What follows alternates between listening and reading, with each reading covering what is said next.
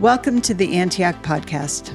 We're a justice-minded Christian church in beautiful Bend, Oregon, seeking and celebrating the reconciliation of all things. May the word of Christ dwell in you fully and give you peace.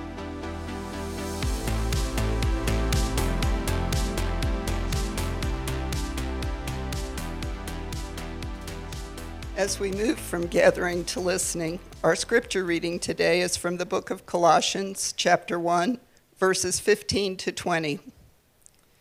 The Son is the image of the invisible God, the firstborn over all creation. For in him all things were created, things in heaven and on earth, visible and invisible, whether thrones or powers or rulers or authorities. All things have been created through him and for him. He is before all things, and in him all things hold together. And he is the head of the body, the church. He is the beginning and the firstborn from among the dead, so that in everything he might have the supremacy.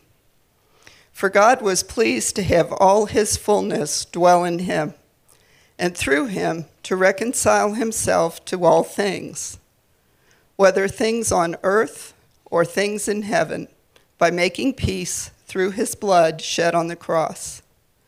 This is the word of the Lord. Thanks be to God.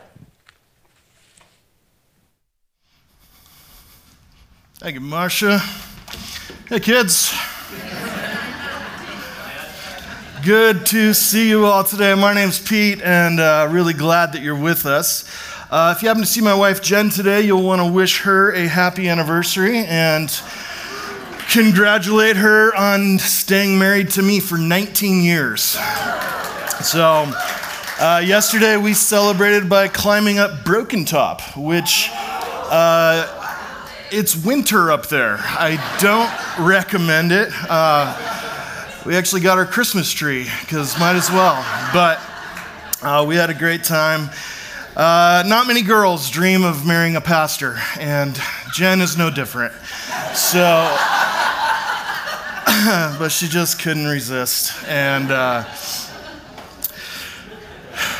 this morning, we are entering into what we're calling the season of harvest. And this will take us right up until Advent in December. And during these 10 weeks, as we often do during the fall, we're going to be in a vision series where we're trying to clarify and refocus around the unique calling that God has given us as a church.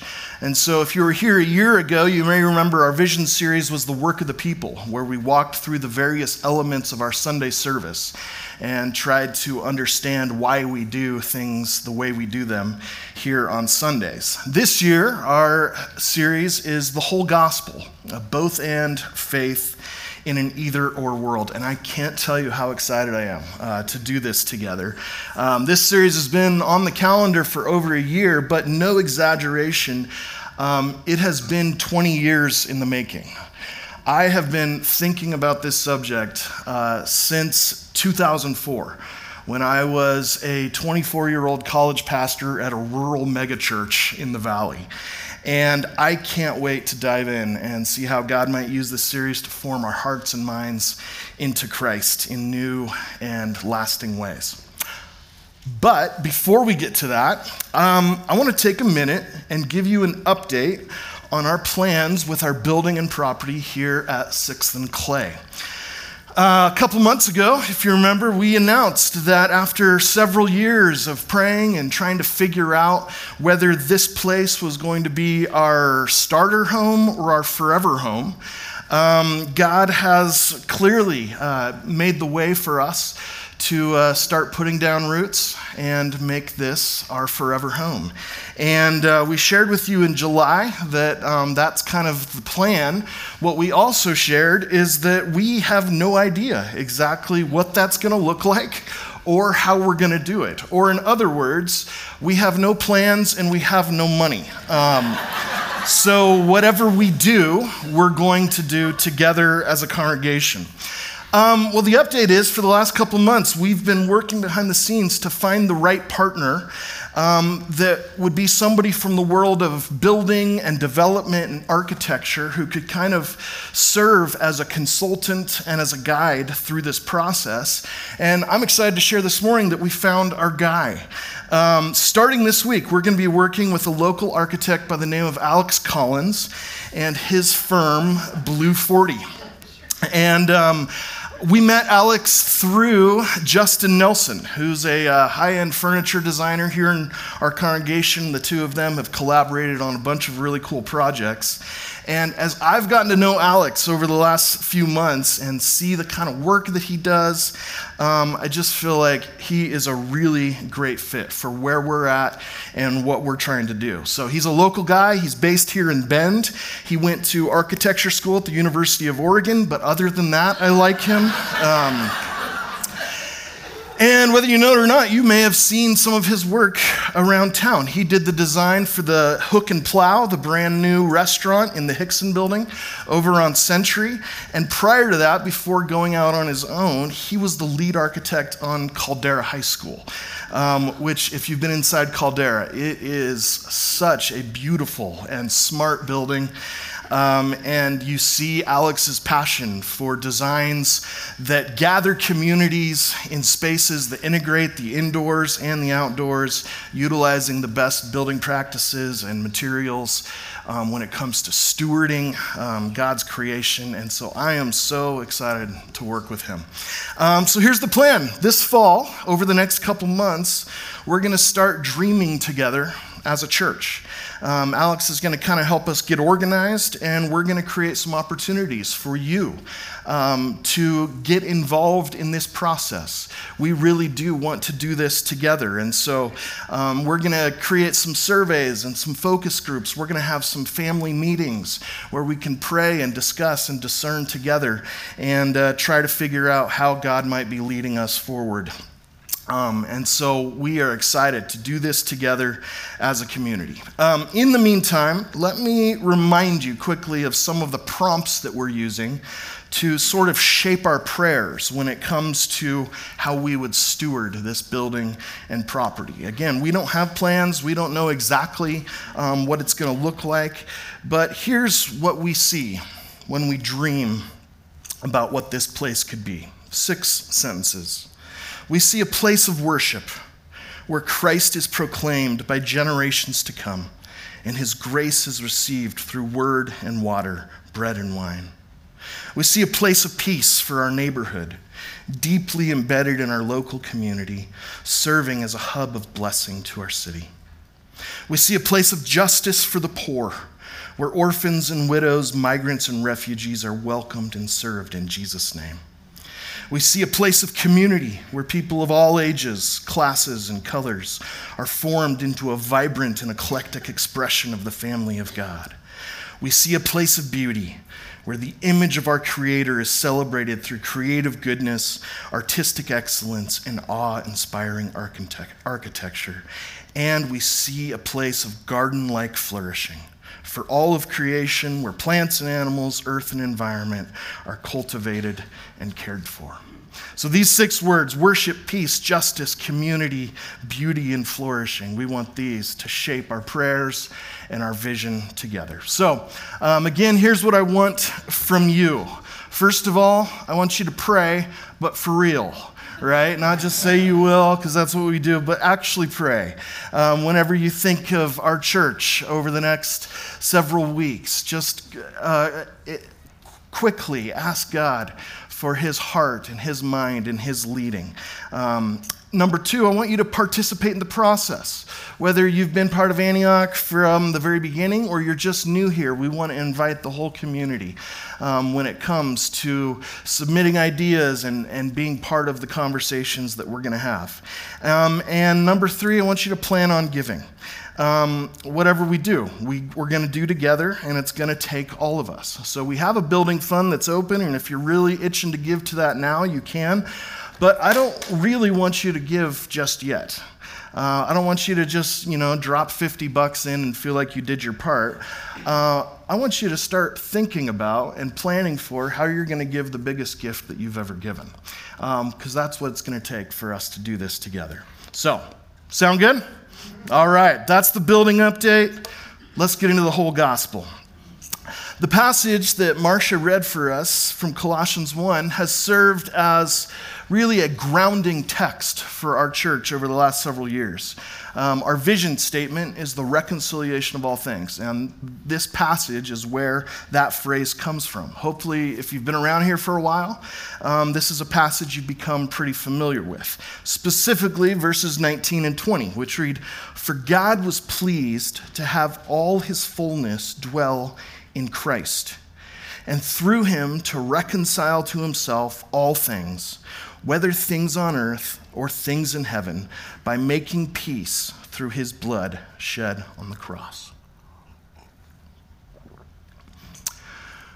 We've come back to this passage time and time again over the last few years, and we'll keep coming back to it, because not only does it contain the vision statement for our church, but it also contains a beautiful and compelling summary of the Christian gospel, which is that through his life, death, and resurrection, Jesus has saved us and he's saving the world. He's unleashed the reconciling power of God into all of creation so that everything that's been torn apart by sin and infected with death is now being mended back together and healed by the love of God. As it's been said, the birth, death, and resurrection of Jesus means that one day everything sad will come untrue. Because of who Jesus is and what he's done, God is making all things new, including you and I. And so this is what Paul is talking about when he summarizes the gospel with this phrase, the reconciliation of all things. The holistic repair of severed relationships with God, with each other, with ourselves, and the rest of creation. Now, for many of us, this is a much bigger view of the gospel than we thought. If we came to faith in the white American evangelical church, then we're probably used to the idea that the gospel was how we could personally be saved and made right with God. But we may not have ever heard the idea that the gospel is also how God is saving and remaking the world. And this is why Paul goes on and on about how Christ's death on the cross is about reconciling all things. In these 5 verses, he uses the words all things or everything 6 times.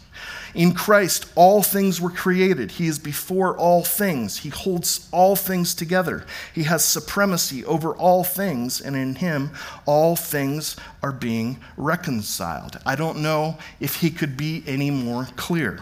So, for the more quantitatively minded among us, we like to lay it out as a pie chart. How many things does Paul say God is reconciling?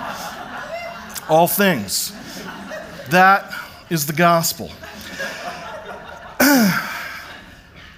Which sounds great, but if you're anything like me, then that raises all kinds of questions, right? Like, what does that actually mean?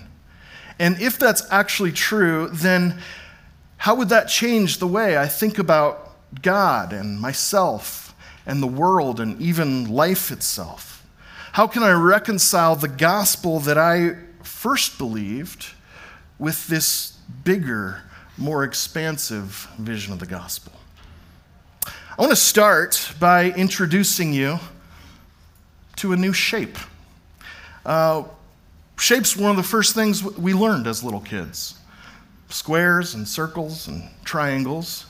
But unless you've been around Antioch for a while or recently attended a new to Antioch dinner, I'm guessing you've never learned what this shape is called.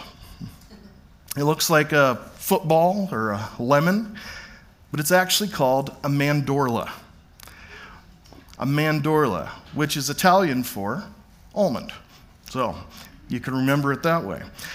Here's what I love about the mandorla. It's a shape that's created in a Venn diagram when 2 circles overlap. Or in other words, It's the new reality that emerges when two things that were separated come together. Which is why, for thousands of years now, Christians have embraced the mandorla as a symbol for our faith. Because as followers of Jesus, we hold to a number of beliefs that require us to believe two things are true at the same time, right? So we worship a God who is both three and one.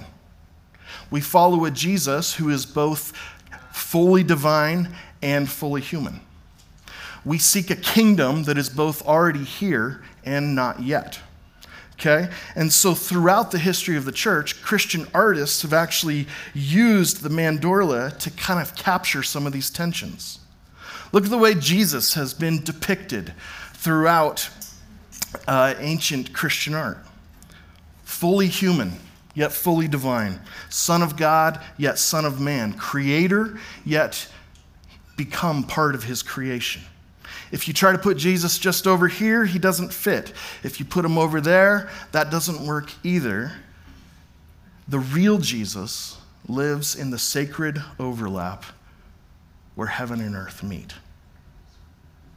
And so for me, this shape, as strange as that sounds, captures something about who Jesus is and what his kingdom is all about.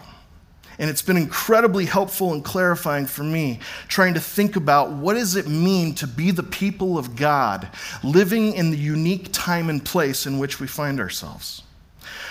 Because we also, as followers of Jesus, we live in two places at the same time.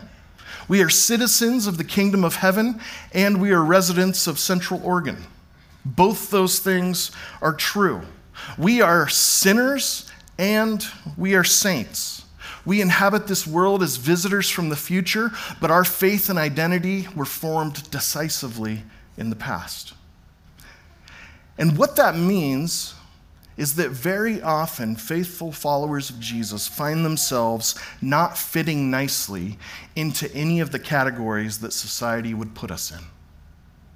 We often feel pulled to the right or to the left, so to speak, towards the past or towards progress. But none of those cultural labels really fit. So I want to show you a way that I've come to think about this, and some of you have seen it before, but I think it's super helpful when it comes to understanding not just the cultural moment in which we live, but the unique vision and mission that God has given our church. And so I'll start by saying you've probably noticed that there are really two major streams within Protestant Christianity in our church that have a whole lot in common, but they also have a lot of differences. And so you could say that on the left, we have a stream called liberalism. And by liberalism, I'm not talking about politics. I'm talking about a biblical and theological lens. And then on the right, you have fundamentalism.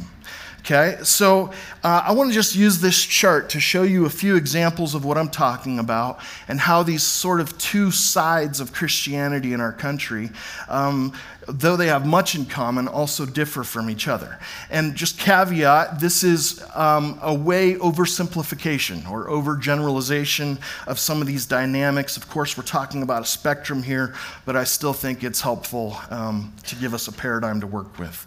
So let's just run through these quickly. First, when it comes to their understanding of the Christian gospel, liberalism tends to focus on the gospel of Jesus, while fundamentalism tends to focus on the gospel about Jesus. Okay, I'm going to spend the entire sermon next week breaking this down in detail, but for now, what I mean is that the gospel of Jesus is the gospel that Jesus himself preached, which is repent, for the kingdom of God is at hand. And the gospel about Jesus is the gospel that Paul and the apostles preached, which is how by grace through faith we can be made right with God. And so both sides, liberalism and fundamentalism, use the word gospel, but you might notice that they often don't sound like they're talking about the same thing. Okay? Next, when it comes to Scripture, liberalism tends to emphasize the human authorship of the Bible, while fundamentalism tends to emphasize its divine authority. When it comes to their view of humanity, liberalism sees humans first as image bearers of God, and fundamentalism tends to see humans first as beloved sinners in need of salvation. When they talk about sin, liberals tend to see it as a societal problem, what's wrong with the world, and fundamentalists tend to talk about sin as an individual problem, what's wrong with me. When it comes to Jesus, and again, this is way oversimplified, but liberalism tends to focus on the life of Christ, his incarnation, his ethics, his teaching, while fundamentalism tends to focus on the death of Christ, his atoning sacrifice for our sins. Next, liberalism tends to emphasize the humanity of Jesus, the fact that he became one of us and lived among us and suffered with us, while fundamentalism emphasizes the deity of Christ, the fact that he was the morally perfect Son of God.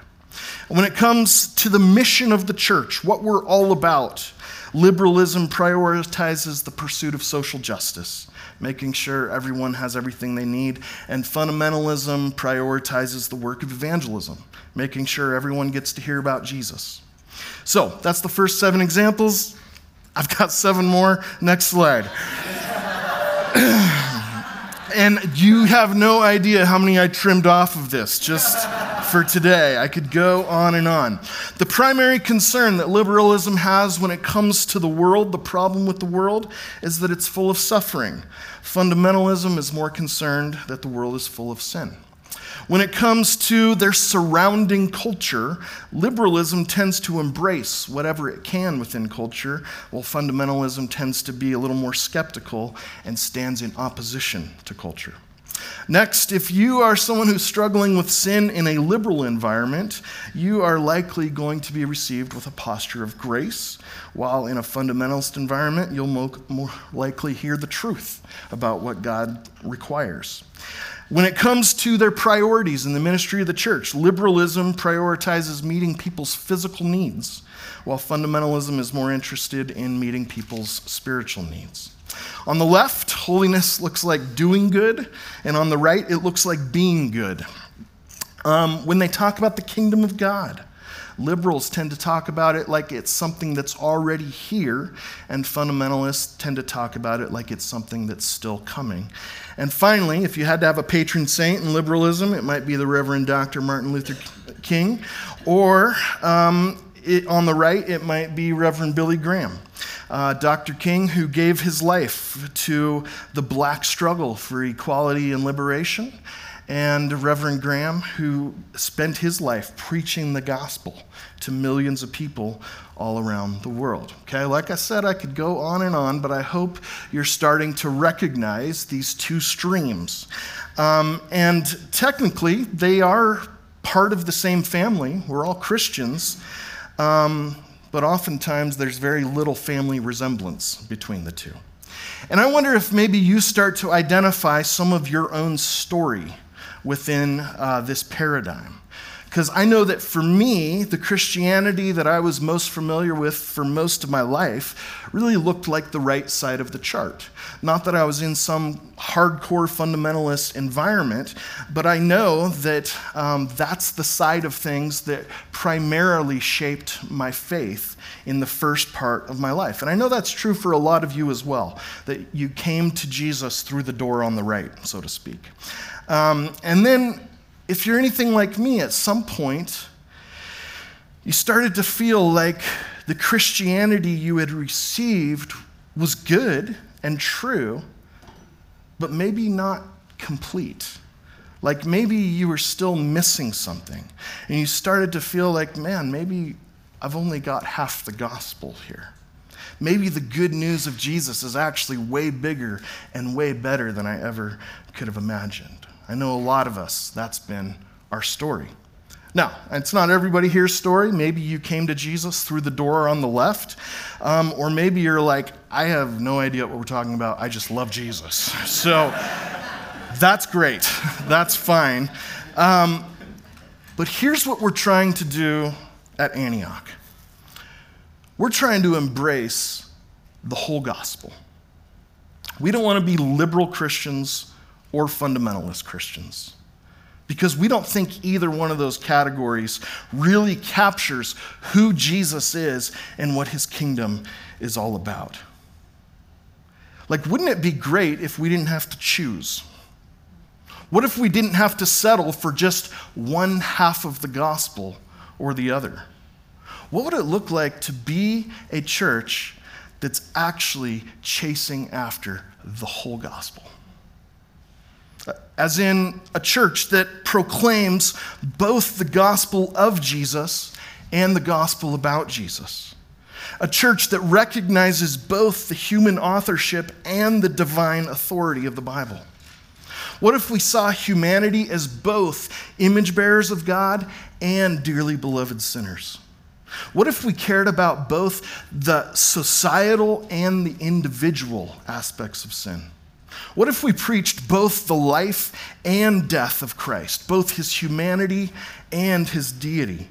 What if we gave ourselves both to the work of social justice and the work of evangelism? What if we cared about sin and suffering? What if we were to be discerning with culture, learning how to both embrace and oppose when necessary? What if, like Jesus, we were full of both grace and truth? What if we laid down our lives to serve our neighbor's physical and spiritual needs? What if we were known for both doing good and being good? What if we believed the good news that the kingdom of God has already come and yet it is still coming? And what if we honored the legacies of folks like both Dr. King and Reverend Graham? Sounds like fun, huh? Which isn't as crazy as it sounds. You know why? Because they were friends. And they had some pretty major differences in their theology and in their approach to ministry, but they both knew that the other one loved Jesus and was doing his part to serve God. That's a little taste of what we're talking about when we say we want to be a church that's about the whole gospel. And we're going to talk about this more in the coming weeks. We're going to take a few of those elements from the chart and give some significant time to breaking down what that actually looks like. Because it's important to understand that when we talk about being a both-and church in an either-or world, we're not talking about what you might call centrism. We're not talking about occupying a mushy middle that can't decide what it believes and doesn't want to hurt anybody's feelings. That's not what this is. When we talk about pursuing the whole gospel, we're talking about a clear, passionate, radical third way. In other words, if you know color theory, if you mix orange and blue, you should get a really ugly brown. But for us, orange and blue make gold. So this isn't some mushy, moderate middle because Pete's an Enneagram 9 and can't make up his mind. This is our way of trying to figure out how to be faithful to a king whose kingdom isn't from this world, but it is for this world. Because in the end, our hope isn't in a geometric shape. It's not in a vision statement. It's not in a chart. It's not in a slick philosophy of ministry. Our hope is in Jesus himself. He is the King who created all things, holds all things together, and is making all things new. Amen.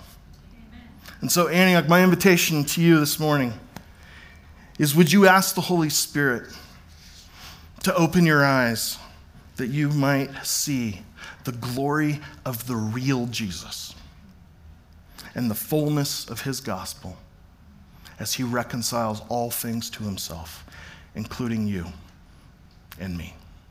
Amen.